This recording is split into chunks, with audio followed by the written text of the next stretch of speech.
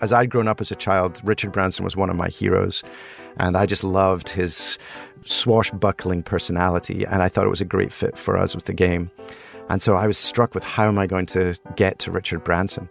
Adam Tratt, he was our first employee, and he ran into my area and he said, dude, grab a game.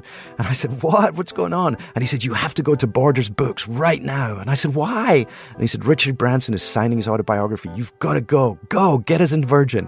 And so I shuffled across 3rd Avenue in Seattle and then walked into Borders, and sure enough, Richard Branson was sitting there signing books. So I got into line with my game under my arm and waited till I was in front of him. And I'd read his autobiography and I knew that he loved to play games with his kids. And then he said, what's that under your arm? And I said, it's my new game, Cranium. And he said, you know I love games. And I said, yes, I do. I want you to play this with your kids. And then he said, do you have a partner in Britain? And I said, no, I want it to be you. That was just one of the remarkable moments in the extraordinary career and life of Richard Tate, the serial entrepreneur and Microsoft veteran, best known as the inventor of the hit board game Cranium. Tributes and memories have been pouring in from Tate's longtime friends and colleagues since his death this week at the age of 58 from complications due to COVID-19. A passionate and visionary entrepreneur with a reputation for being tough, Tate had a generous spirit, an effusive personality, and a rare ability to connect with the people he encountered. This week on the GeekWire podcast, Richard Tate in his own words. We're listening back to a conversation that Tate recorded with Fuel Talent CEO and founder Shauna Swerland in 2018 for her podcast, What Fuels You? It's inspiring and insightful, and we're grateful to Shauna for allowing us to share it with you here. On today's What Fuels You podcast, I will be talking to my friend Richard Tate, a tenacious and brilliant entrepreneur originally from Scotland. You may know him for co-founding the top-selling game Cranium, or finding the Seattle-based energy drink Galazo, or for his impressive work earlier in his career at Microsoft and most recently at Starbucks. He's been called one of Seattle's most successful entrepreneurs and is now a judge on GeekWire's elevator pitch. Richard is a perfect example of being someone who believes in following your dreams, and he sets an incredible example to all dads out there for his love and commitment to his family. Welcome, Richard. Hello, hello, hello. I had to add the dad thing in there because that, honestly, like as your friend, is one of the things I love most about you. I just think that like you prioritize your kids in such a way, and when you talk about them, you just beam. It makes me happy as a mom. Oh, well, Yeah. I love them so much, and I'm trying to do a better job. I'm sure they could tell you that there's room for improvement, but I do the best that I can. We're all in a constant work in progress. So we're going to start with rapid fire. Okay. You ready? I am ready. I love rapid fire. I love it. First, you're the only one I've started with this, but what fuels you? Because you're like such a passionate guy. What fuels you? I love bringing delight into people's lives. Everything I've ever tried to create was driven by a particular moment or a particular emotion that I was hopeful I was going to provoke and bring. And usually it's with a smile. I love smiling, and I love to bring smiles into humans' lives. I love that. I'm also driven. I've got a weird confliction, which is I'm driven by a fear of failure rather than the glow of success. And I hope by the end of my life I've inverted that. But I would say happiness and bringing smiles into people's lives is what fuels me. I love it. I love doing it. And you're good at it. And what do you think is the greatest invention? My kids. The greatest. I loved Cranium. It was a very unique and special time. I've been so fortunate in my life to have invented so many different things and been a part of great teams. Really, that's been the beauty of them all, has been the collection of people that have joined me in pursuing those. And what's your favorite band? Oh my God, this is hilarious. So I grew up in Scotland, and when I grew up in Scotland, there was two bands that I loved. One was U2, which are Irish, of course, but Simple Minds was the Scottish band. You guys are all too young to remember them. I'm but not too young. They played at the Moore Theatre last week, and Amy and I went to see them at the Moore Theatre, and they crushed it. They had this African-American drummer. I'm sure she was probably British, but she was this black afroed out girl, 25 years old, on the drums, just thrashing it. I can see you being a drummer. I did play the drums. You played the drums? I What wasn't else? very good, but I did. I played. My mum and dad made me play the clarinet. I really wanted to play the saxophone I don't because that see had you. some swagger with it. Yeah, of course. But I think drums do too. Drums is like, I like playing the drums. I I like that. drummers. That's my favorite part of any band.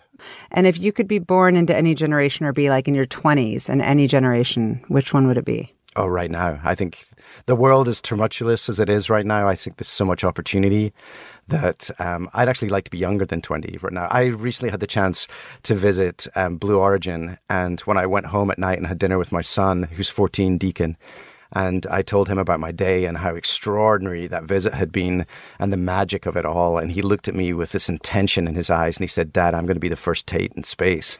And I said, "Oh, you probably are, young man. You probably I love are." that. He's Oh a my gosh, great I feel kid. like he was just 10. Like, I mean, that's crazy. Yeah. He's 14.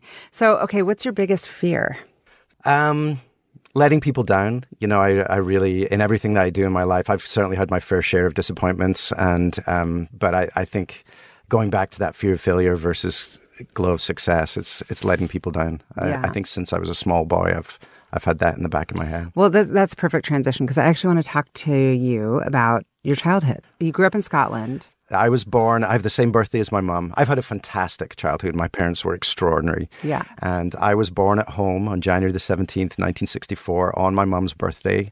I feel very sorry that I've stolen I told her you that Max was born on my birthday. Yeah. I know. It's not fair. And to I was me. born in a town called Broughty Ferry, which is just close to Dundee. And I lived there until I was about 10 years old. And then we moved from the east coast of Scotland to the west coast to a town called Helensburgh, which is about 22 miles outside Glasgow. I think Helensburgh was a more prestigious. My dad moved for a better job. Yeah. And Dundee's an industrial town, which I like industrial towns. And so, and you have two sisters. Where are you in the birth order? I'm the third, I'm the youngest. So You're I had the 5 baby. years with my parents by myself, which was an extraordinary time for me to build a relationship with them. Just a great chapter for me. I still need to meet your parents because the way you talk about them too. They are amazing people. Yeah. They are married for over 65 years. They still hold hands. They laugh all the time. They're the funniest people to be around and were great examples for me. I've benefited from my dad's drive and desire and my mum's warmth and sense of humor. Yeah. And I feel I have both of them living inside me. I love that. And so where are your sisters now? There's also... I've one sister who lives in London and then another sister who lives just outside Glasgow. Okay. Yeah. And so when you were a small boy, if we were like hanging out, would you be like the same Richard that I'm meeting today? It's very interesting. When I worked at Microsoft, I was so intense during that time. That was for me from about 22 years old to 32. And my mum and dad thought I joined a cult, particularly in the first 5 years. When I did Cranium, my mum looked at me in my eyes and said that I'd rediscovered the boy that she knew. Oh. And when I was a little boy, I was incredibly curious. My parents were exhausted by the time I came along, so I think they left me to my own devices quite a lot. But they encouraged my curiosity. The greatest gift my mum and dad gave me was the belief that I could do anything and encouraged my curiosity. I love that. And they were so supportive. I love to that. this day. And so I know that you studied computer science and this school, Harriet Watt, tell me about that. I don't know the school, obviously. Well, the interesting part, you asked me earlier about drumming. When I was a young boy, my family were servants for a family called the Templetons of Troon in Scotland. And my dad was the first one to really elevate our journey and change the path of the name Tate. And he ended up running Polaroid in Europe. Wow. And so he really... How did he do that? he was an engineer and he was an incredibly hard worker. And he demonstrated to me the power of just grinding it out every day in hard work. And people loved him. I toured the factory with him many times and he was a good leader. I love that. But what happened was he came home and I wanted to be a drummer in a band. I told him, he asked me, what do I want to do? And I wanted to be in a rock band. And how old were you at this time? I was 13. Oh, yeah. And my dad was a little stunned by that reality. And he, with a moment of parental genius, he brought from America, he brought a synthesizer building kit so that he got me interested in electronic engineering at the same time as my passion for music. So I started building and programming when I was 13 years old. This was in 1977, and I started with something called the BBC Micro. And I would program anything. You could have given me a hairdryer That's or so a microwave, cool. and I would have tried to program it. But that was when I started to get interested in computers, and that became my passion. Yeah. And then I ended up going, the geekiest school in Scotland is Harriet Watt, and that's where the engineers are drawn towards. It's in Edinburgh. I love science. I love engineering. I love how things work. When I was a little boy, I got that book, How Things Worked, and I just loved it. I read every page. It was beside my bed. And I just love understanding how something works. Are any of your kids like that? All of them. They're all like that. But different ways. Remy's really passionate about horses, but she's studying equine management at the university. And so she likes the behind the scenes. She's a fantastic writer, but she also likes the behind the scenes part of writing. Deke is very like me. Finn is passionate about language and loves the science of language. And then of course... They're all a little like that. Yeah. That's super cool. And so you went to the geekiest school, quote unquote. Yeah, I was really proud to get in there. In my life, this will become a consistent theme in our conversation today. It's always a door that closes that results in another door that opens. It's happened consistently in my life. And often the door that opens is a much more joyous path. And what was the door that closed? When I was 16, I had the chance to get into college early. And so I applied to a college called Stirling University for early acceptance. And at that time, I was goofing off a lot. And I didn't take it seriously enough. And so I remember this haunting lunch with my family, all of them sitting around the table, and the letter came for whether I was going to get into college early or not. And I was so nervous about it. I went into the bathroom by myself and left everyone sitting at the lunch table. And I opened the letter in the bathroom and I hadn't got in. And I really should have got in. I had the capability to get in, and I just hadn't worked hard enough to make it happen. And so I emerged from the bathroom and nervously sat back down at the table. And my dad is looking at me intensely and said to me, my sister was the first in our family to go to college, to university, and I would have been the second. And he looked at me and said, "So?" And I had to tell them all at the lunch table that I didn't get in. And that was a wake-up call for me. And I was really determined to get into the best school that I could, and that was Heriot-Watt. That's great. And so then I know that you ended up getting an MBA at Dartmouth. I did. But why did you need to get an MBA? Why did you want to get an MBA? So when I was and why Dartmouth? These are all great questions. When I was in undergraduate, I became very good at programming robots. That was my specialty, was kind of early AI and programming robots. And at that time, that was all that people wanted me to do. But I was the first student in my computer science class to come up with a business plan. I had an idea for a business when I was 20 years old. And no one in Scotland was going to back a kid that all I had was being a paper boy. They were not going to back me to start a business. And the business that I had, I would do again today if I had the chance. What was it? I wrote an expert system to help you choose the right computer and printer for at home. It's even hard today. Like, How do you know if you're buying the right thing? So I couldn't get... wasn't getting the job that I wanted in Scotland. So I met with this guy called David Cameron, who's the head of the Scottish Business School. And he looked at me and he said, "Richard, with your personality and drive, you have to go to a country that was founded on a pioneering spirit. And that country is America." As a young boy, I was motorcycle crazy, and I watched a show called Chips. So I wanted to go to California. I applied to a bunch of schools, but the one that I wanted to go to was UCLA. And I didn't get into UCLA, but I did get into Harvard, Dartmouth, and other schools. That's kind of fascinating. It is fascinating. But my mum and dad were moving to Boston, and I saw it as a good opportunity to be relatively close to them. And Dartmouth was the same size of school as Heriot-Watt was. And I was, I knew that I was going to be a first-generation immigrant at 21 years old, and I wanted to play at somewhere that was felt similar and familiar to me. So did you love Dartmouth? I wouldn't say that I loved it. I benefited from the experience, but it was first year of business school was really hard for me because I'd never studied economics. I'd never studied finance. I'd never studied all of those things that are so important. But you got into all these schools.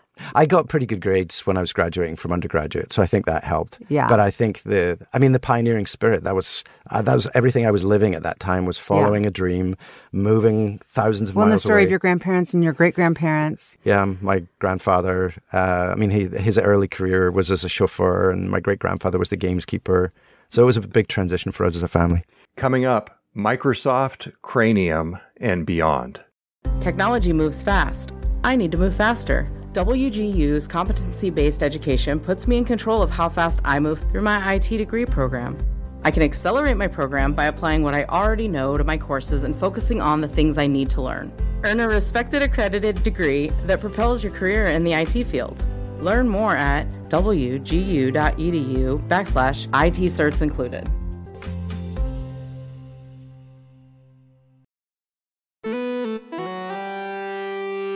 Here is more from late Cranium creator Richard Tate's conversation with Fuel Talent CEO and founder Shauna Swerland, recorded in 2018 for her podcast, What Fuels You? Here you are, you have your MBA, And you're thinking, now what am I going to do with it? This is another example of one door closing. The company I wanted to work for was Apple. And I was such an Apple fan and so dedicated to Apple. But they wouldn't interview me because I didn't have a green card at that time. And then along came a woman called Cheryl Newport from Microsoft in Seattle, a company I knew very little about and a city that I'd never seen. But a person that I met that had this intensity and she was so passionate about working at Microsoft and the interview. So you met her at She came on campus recruiting? Yeah. Okay. And it was such an amazing interview. And I reached across to her and I said, I don't know what Microsoft's like and I don't know what Seattle's like, but if you represent the culture, please let me come. My first boss was her husband, Peter Newport. But she was absolutely right. She represented the culture. And when I got there, it was an amazing experience. So how would you describe the culture when you got there, and how did it change by the time you left? Well, remember when I got there was about 2,400 people. So we were pretty much a hunt and kill culture. I mean, our job was at the dawn of client server computing. So the PCs were still relatively nascent.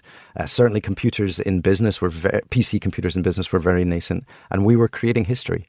And when you have the chance to create history, you have to accept the level of conviction and the challenges that are going to be represented. And that was the journey that we started. I worked on operating systems at first on a thing called OS2.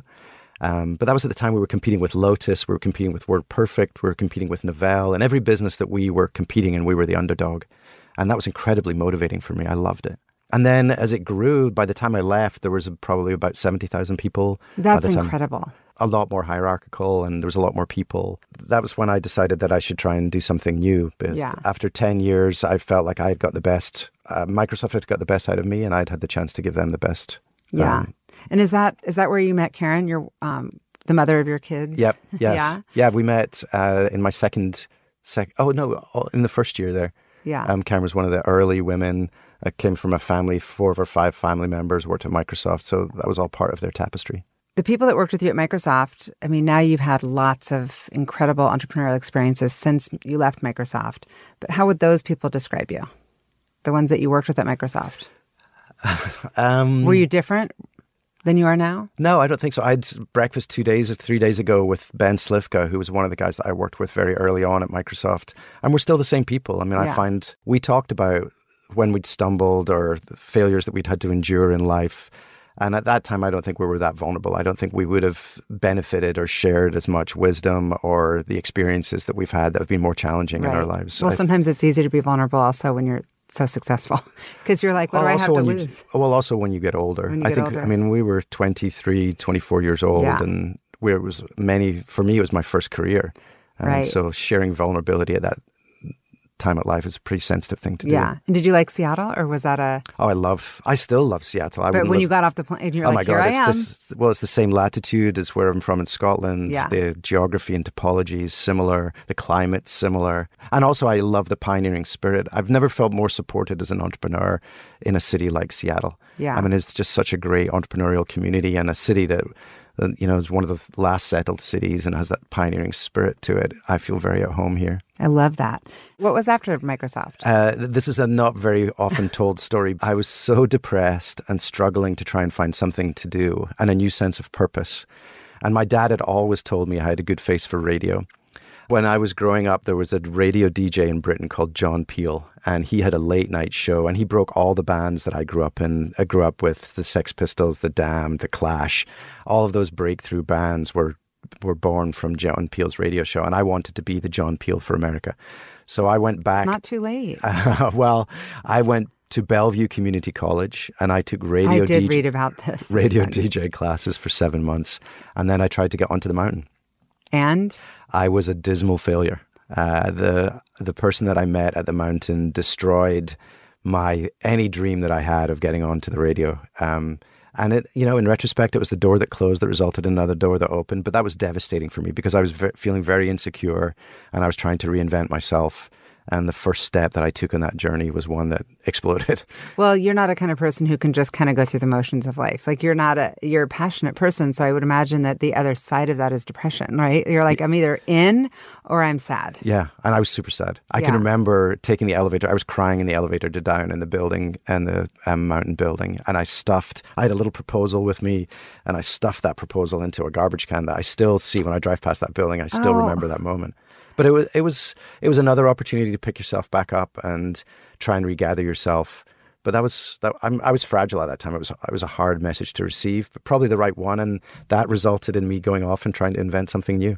I love the story behind Cranium, but I want to know about the early days. Like, did you come up with the idea and then find your co-founder? Or are you and your co-founder together? Oh, Whit was How did all that happen? Whit was the other Cranium guy, and we'd worked very closely together at Microsoft. Whit was the genius behind many of the reference titles that we had, the World Atlas. He was a pioneer on the Encarta team, and him and I worked very well together, and I knew that we'd be complementary. But I hadn't chosen him before we started working on Cranium. As part of in my jammies at 3:00 in the afternoon, we decided that we were going to go to New York for the weekend with a couple called Dan and Maggie. And so we ended up, it was a rainy Sunday, and we'd flicked through the newspapers and we'd read the books, but we were staring at each other wondering what we were going to do next. And they mentioned a word that still to this day will make me skip with joy. And that word is Pictionary. And they challenged us to a game of Pictionary. And we'd never been beaten at Pictionary. I challenge anyone listening to a game of Pictionary. You can do a straight line and I'll be Mount Rushmore. And so sure enough, we crushed them at Pictionary. And they immediately challenged us to a game of Scrabble. So they crushed us at Scrabble. And as I felt like I was an idiot in front of my friends and family, I thought, why isn't there a game that has something in it for everyone? So on the plane home, I started to sketch out on a napkin, classic napkin story, of what a game like that what the experience would feel like and what would be the components of the game. And when I got back, I had nothing else. And so I went to Whit and I said, how would you feel about joining me in trying to create a game? And so you guys had any sort of structure around roles, or was that just a free-for-all, like let's just get out and start working? I think the roles became more, he's much better at ensuring the product gets shipped. I'm much better at the dreaming and the coming up with the concept. The vision, yeah. And so we were a good complement for each other there. But at the beginning, it was all hands on deck. We were writing cards in my living room. We were printing them on Whit's inkjet printer. We were in Kinko's at night building prototypes. That's got to be, for you, I would imagine, and knowing you, like incredibly fun to think about those days. Yeah, and I think of them very fondly, but I still get to create prototypes and that kind of stuff. The cool thing with Cranium was we were hiding behind people's couches in their homes, watching them play the game and learning. Our first playtest ever was in my dining room, and we picked 8 of the hardest core program managers we could find from Microsoft. And they tore it to shreds. Oh my gosh. If you'd had a baby and you held it up, they would have told you it was ugly. But in all of that critique, they saved us months and months of development time. And their critique was so acute and insightful and deliberate, it was easy for us to follow. Yeah. And so it was a powerful moment. It's hard to put yourself in that vulnerable position, but it's efficient. It's very efficient. It's very efficient. And so I know that I've read this, that you sold your first 1 million games without any advertising. That's correct. How do you do that? With a lot of tenacity and a little bit of luck. The tenacity part was, well, first of all, we ordered our first run of games, I think about 27,000 games, and Whit and I had missed Toy Fair. Yeah, I read that also. If you're going to create a game, make sure you go to Toy Fair just so you can get the lay of the land. Yeah. Well, we missed it, and so when we tried to sell Cranium to people, no one had any shelf space left. And so we were struck with the fact that we had all of these games coming on a truck and nowhere to sell them. And I was sitting in Starbucks with Whit lamenting about what idiots we were. And I looked up and I saw all of our target audience standing in line. Yeah, and I turned to, we called them dating yupsters. And I turned to Whit and I said, let's take our games to where our customers are rather than where games are sold. It's perfect. And that simple sentence transformed the games industry. And we were the first non-coffee product to be sold in Starbucks. With the first, in Barnes & Noble. First game in Barnes & Noble. And each of How those... did you make that happen? Is that is that a Richard thing, that you just pick up the phone, fearless? Well, this is, I think, one of the key tenets or traits of entrepreneurs has to be resilience and tenacity. And for me, we were trying to get attention at Amazon, and no one at Amazon would return our calls. This is Richard from Cranium, click, click, click, click, click. And I was like, how do I break through? And we came up with the idea of hosting focus groups with friends of the buyers at Amazon. We found out who their friends were. Oh, brilliant. And so the next day, their friends would be coming into the office saying, oh my God, we had so much fun. We played this game called Cranium. And then I would be getting the phone call of, hey, Richard, this is Amazon. And then with Barnes & Noble, I flew to New York with my little game under my arm. I get to the meeting and the woman comes to meet me for the meeting. And she said, what's that? And I said, with my chest out, I said, this is my new game, Cranium. And she said, we don't sell games. I'm really sorry that you've flown all this way. And I was facing... like you do now. And I was facing defeat. And then I looked and I saw two women standing by a water cooler in the office. So I went up to those two women at the water cooler. I said, will you give me 15 minutes of your time? They said, yes. I got the buyer into the room. I got my game set up. And then 15 minutes later, we were in 110 Barnes & Noble stores. Literally, it just took that one person to go... She saw how much fun it was. Oh my gosh! And then that was it. Now the last one I'll tell you was I wanted to launch in Britain with Virgin. As I'd grown up as a child, Richard Branson was one of my heroes, and I just loved his swashbuckling personality, and I thought it was a great fit for us with the game. And so I was struck with how am I going to get to Richard Branson. And then we had a young guy, Adam Tratt, who was her first employee. Oh, I know Adam. Yeah, he was our first employee. And he ran into my area and he said, dude, grab a game. And I said, what? What's going on? And he said, you have to go to Borders Books right now. And I said, why? And he said, Richard Branson is signing his autobiography. You've got to go. Go, get us in Virgin. And so I shuffled across 3rd Avenue in Seattle and then walked into Borders. And sure enough, Richard Branson was sitting there signing books. So I got into line with my game under my arm and waited till I was in front of him. And I'd read his autobiography and I knew that he loved to play games with his kids. And he said, we made a joke about my name. He said, what's your name? I'm Richard, blah, blah, blah. And then he said, what's that under your arm? And I said, it's my new game, Cranium. And he said, you know I love games. And I said, yes, I do. I want you to play this with your kids. And then he said, do you have a partner in Britain? And I said, no, I want it to be you. And with 4 or 5 days later, he played it on the plane on the way home with his group. And then 4 or 5 days later, I was at his house and we were launching with Virgin. Yeah. I read a book when I was a young, late teen, early 20s called The Celestine Prophecy, which is I love The Celestine Prophecy. It's very touchy-feely. No, but I love that. I liked it a lot. And it was at a time when I was feeling pretty insecure and it gave me confidence. And one of the areas of confidence it gave me was when I get into an elevator, I always say good morning and I engage. When I sit on a plane, I introduce myself to the person who's sitting in the plane. Wherever I am, I'm going to put myself out there, not in an awkward way, but just in a way that if there's the chance for me to build a relationship or learn from someone else's journey, or in this case, convince someone to join me on a journey, then I'm going to take that opportunity. Well, that's why you're such an obvious person I was so excited to have on the podcast, because every time I'm around you, I learn. Next up, the almost mystical experience that changed Richard Tate's life. Here's more from late Cranium creator Richard Tate's conversation with Fuel Talent CEO Shauna Swerland, recorded in late 2018 for her podcast, What Fuels You. One of the best stories that I have is one about a book called Orbiting the Giant Hairball. The same guy that the invention of Cranium came from is a guy called Daniel Katz. And Daniel and I will take a trip every year. And this time we were in San Francisco and he wanted to read books. And I don't read recreationally. So it was a terrifying experience for me just to go to a bookstore and pick a book. And so we went to this Rizzoli's, I think it was called, bookstore in San Francisco. And Daniel's going around and he's collecting the Encyclopedia of Britannica. And I was actually stuck on the doormat and my feet just wouldn't move. I was so nervous. And so I put out my hand and I said, if there is a force, take me to the book that I should read today. And I closed my eyes and started stumbling through this bookstore. And my hand traversed so many spines of different books. But then my hand fell on this quite small book and my forearm tingled and everything inside of me, every fiber inside of me said, this is your book. And I opened my eyes and it was this tiny little book called Orbiting the Giant Hairball by a gentleman called Gordon Mackenzie. And I'm going to start crying, but I started flicking through the book and it had a lot of illustrations in it. And I thought, God, Daniel's picking up these volumes of knowledge. I can't pick up some kind of cartoony book. But I put it back and I started off again with my eyes closed. And the force said, that was your book. Go back and get it. So I go back to get the book and we go back to the hotel room and I read this book 6 times in a night. I couldn't sleep. And this was right at a time where I didn't have the confidence to trust my own creativity. This was before Cranium really got going. I was nervous about just whether I could trust my own creativity. And this book, it's all about instilling the conviction and trust of and celebrating creativity. And so I closed the book and I said, I'm going to do this. I'm going to do Cranium. And I was so inspired. I said, I'm going to call the author. What? I'm going to call the author and tell them what the difference they've made in my life. And so lo and behold, I go on the internet and good grief, Gordon Mackenzie's written for Fast Company. And oh my goodness, at the bottom of the article is a telephone number. And oh my God, I can call him. And so I call him up and sure enough, I get his answering machine. And I just say to him, I just want you to know that the book that you have written has given me the confidence to trust my own creativity. And I'm going to go on a journey and I'm going to create a game. And 2 days later, he called me back and said, did I want to meet him? And I was like, of course.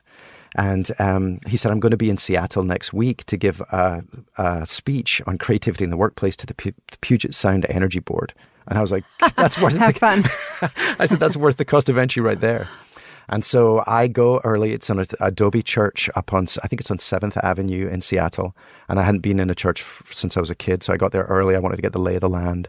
And I'm roaming around in there and I see there's a spiral staircase and I start making my way up the spiral staircase. And this is going to sound beyond belief, but this is exactly what happened.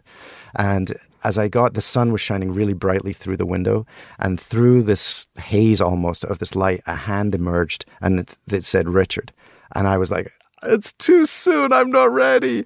And this gentleman reached out and pulled me forward and said, I'm Gordon. And this 70-year-old man walked with me with his arm in my arm, taking me to this vestibule for this presentation.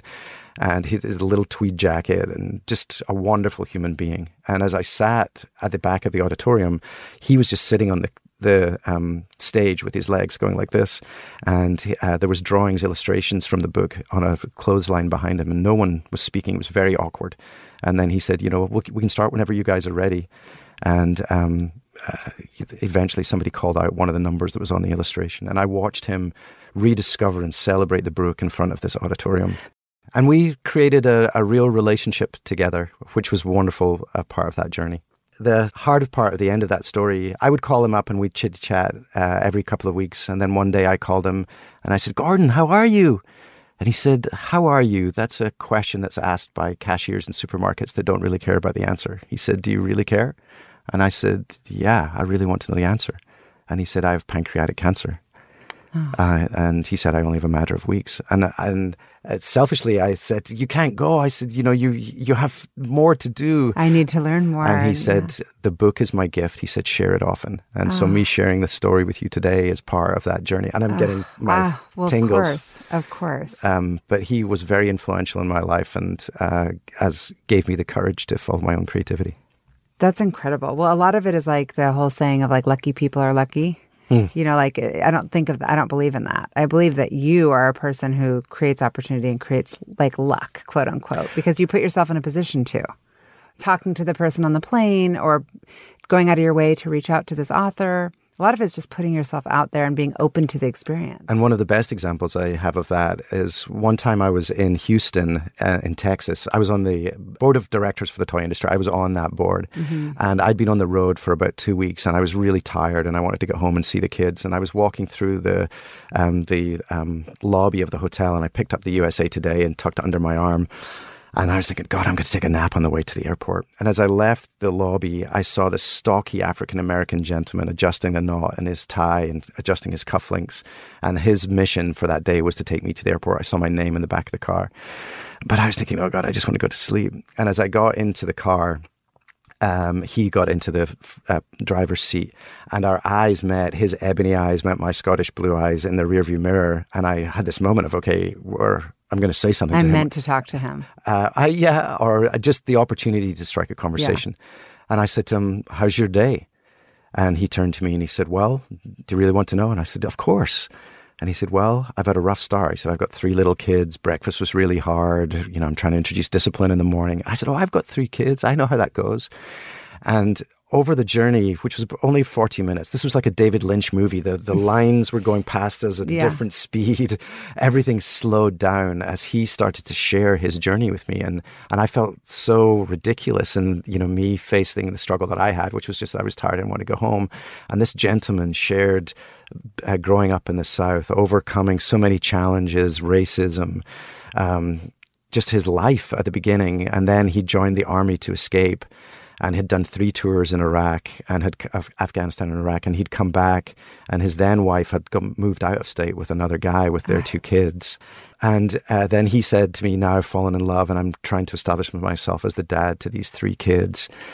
And his stories were so well told and so powerful and meaningful in everything he said to me. And when we got to the airport, he got out and walked around the car, and this strong hand helped me get out the back of the car.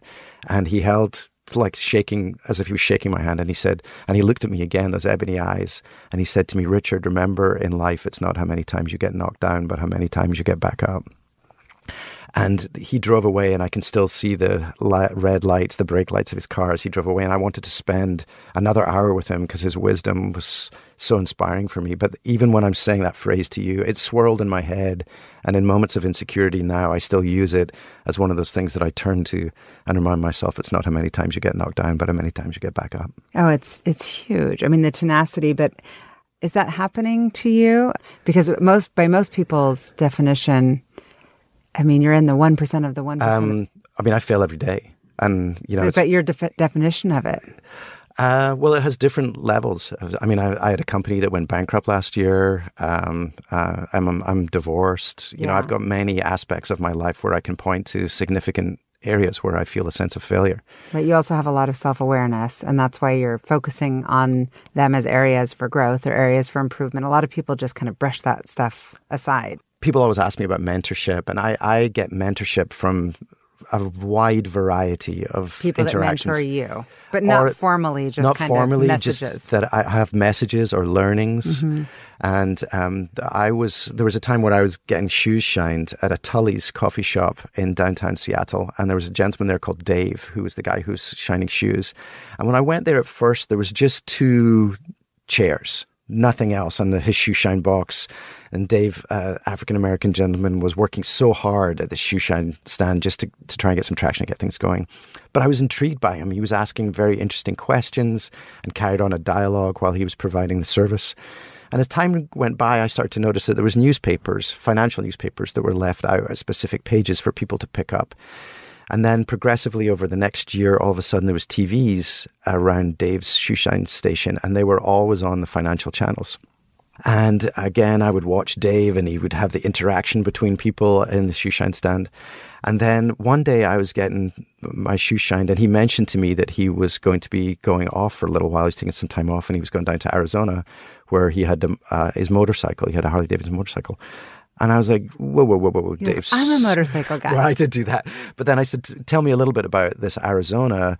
And he said, well, I've got a place down in Arizona. And I'm thinking, there's more to this story. Multiple homes, multiple motorcycles. So then what transpires, I eventually pluck up the courage to ask him, what's the gift? Like, what's the story behind the story? And he said to me, you know, I've realized that he didn't have a formal education, but he said, the gift that I was being given is I'm a very good listener and I know who to trust. And so he encouraged conversations between the financial community in these 2 shoe shine chairs. He provided the newspapers that prompted conversations around financial topics. He had the TVs playing on the finance stations, so who was ever in the chair would either talk to him about it or they would talk to the person next to them about it. Interesting. And he had built a portfolio of his own with his savings from the shoe shine stand. And I learned from him, sometimes you don't have all of the gifts, but if you focus on what your true gift is, then you can deliver your own sense of success. And I think for me, then I always compliment. I know what I'm good at. I'm a good storyteller. I'm pretty good at inspiring people to follow a dream and a mission. But I know that I needed to complement myself with other skill sets for me to be successful. Yeah. And with Dave, then he focused on I always talk about shots, Michael Jordan's famous shots. And Dave's shot was, being a good listener and knowing who to trust. I love that. Yeah, it should be a movie. Dave. Yeah. Do you ever see Dave anymore? No, he's gone. And so the author, tell me his name again. Gordon MacKenzie. Gordon MacKenzie. Did he get to see you through the sale of Cranium? No. Okay. So I know you sold it for millions of dollars, and that's exciting and cool, but it didn't ever seem like that was your driver. No, and I feel very fortunate. If the world was going to hell in a handcart quickly in 2007 and 2008, and I feel as hard as it was, it broke my heart. And again, I felt like I let down the people who joined me on that journey. But at the same time, if we tried to sell that company 6 months later, it would have been a completely different story. Yeah, you got to do what you got to do. And I'm sure people understood. I've never heard anybody say anything but incredibly nice things about you. So I don't think there are too many people who are too disappointed. I'm sure there are some. But again, for someone who mentioned to you at the beginning of the interview that letting people down is my biggest failure, then I always try and do the best I can. So how do you think people misunderstand you? Well, I was intense at Microsoft. And I think they understood you as being like an asshole, or being a person who. I'm sure I was behaved sometimes borderline to that, and I have an intensity. I mean, I recognize that. I've been given that feedback many times by people in my life. That as your friend, I like it. I feel like energized by it, but I don't work for you, right? And I would imagine it would probably help me raise my game. To be honest, I'd want to be like Richard Reddy, because you are. You know what I mean? And I have many, thank you for saying that, but I have many people in my life that I have that same, I've worked for Kevin Johnson for the last 2 years, and every time I had a one-on-one with him, it was a moment for me to be like, okay, game on. He is incredible. I feel so blessed to have had the time with him. And I've known him, I knew him at Microsoft, so we've known each other for more than 25 years. So you got to learn a lot from him. When we're kind of Gordon's age and when we're in our 70s and 80s, what will you look back on and say that you kind of the mark that you hope that you leave, aside from putting smiles on people's faces? And that my kids are happy. And that your kids are happy. That's, as a parent, I get it. That would be the number one thing for me. We have lots to talk about on that. Yeah, it's very stressful when your kids are stressed. Yes. Yeah. I was told once that you're only ever as happy as your unhappiest child, and I think that's very, very true. So true. And when you have three, you're usually one. I have four. I have four. You have four. In my life. Oh, yeah, because Amy's, yes. So I have Remy and Finn are the 19-year-old twins. Yes. Deacon is my 14-year-old son. And then Bella is 10, and that's Amy's daughter. Yeah, 4 kids. So yeah, when you have 4, it even increases the odds that at least one is struggling with something. Yep. So yeah, it's true. If I'm Gordon's age and looking back, I really feel I felt so fortunate at Microsoft to be on the frontier of 4 waves of innovation. Client-server computing. Then we started something called the Solution Provider Campaign, which was a value-added new channel of distribution, which was super cool. Then I got into CD-ROMs and did multimedia. And then the online apps, selling one of the first cars on the internet, one of the first homes on the internet, Sidewalk, which was before Yelp. I feel so fortunate to You've done a lot of really cool stuff. Yeah. And I feel even in the failures, Golazo was an amazing journey. I loved Golazo. Yeah, you did. I remember you were very supportive. The learning from you there was many learnings looking back on that. And I had a hard time recovering from that. It took 2 years for me to really come back and emerge back onto the entrepreneurial. Well, because you put your all into it. Yeah. You were living, eating, breathing, the resources, the time, the energy. And I loved it. I loved the community. I loved the passion of the team. It was fun. But the last year was hard. I want to fast forward to this GeekWire elevator pitch. Oh, it's so fun. How did that come about? Well, It's so perfect for you. Oh, thanks. You're good at it. I tried my best, but I was inspired by it. I have been a huge fan and advocate and reader of GeekWire since the very beginning, and I love the team there. And so John contacted me and he told me about the concept, which I thought was breakthrough. Yeah. I mean, I watch Shark Tank all the time with Deacon. Me too. But I thought the concept of the elevator pitch was so Seattle, so disruptive, so fun, that there was no way I could say no. I thought it was perfect. Such a great opportunity. And I have a huge respect for everyone that was on, and the team as well as the fellow judges, and for the entrepreneurs. So that was both a great opportunity and also introduced some challenge on the show because people were at different stages. Totally. It's a really interesting time to be in Seattle right now. Oh, I think so. Are there certain kind of attributes that you find are kind of a common link among those that you like to hire in general? Are there attributes that you're like, people who are successful have X, Y, Z?